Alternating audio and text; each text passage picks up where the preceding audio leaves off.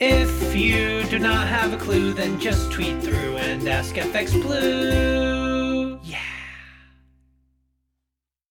Hello, it's Monday the 31st. I'm FX Blue and I'm off to Sofia this week to hang out with our tech team. Forgive the eye makeup, I was Count Dracula on the weekend, it hasn't all come off. Right, but Jeremy Hunt, he's due on in a couple of weeks and he'll present his cunning plan to fill a hole in the country's finances.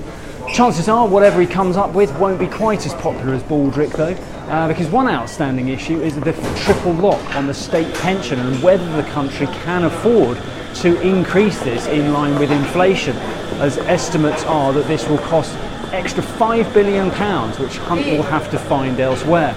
One cunning plan might be to freeze foreign aid. The UK helps out with about £14.5 billion annually at the moment, but can't see that being very well received.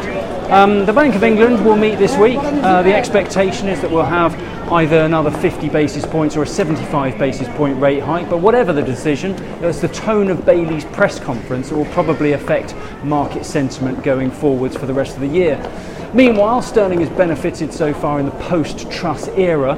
We kick off the new week around 115.85 against the dollar, 116.50 against the euro, and euro dollar is around 99.45. Although not on the boards here, the exchange rate companies here are a rip-off.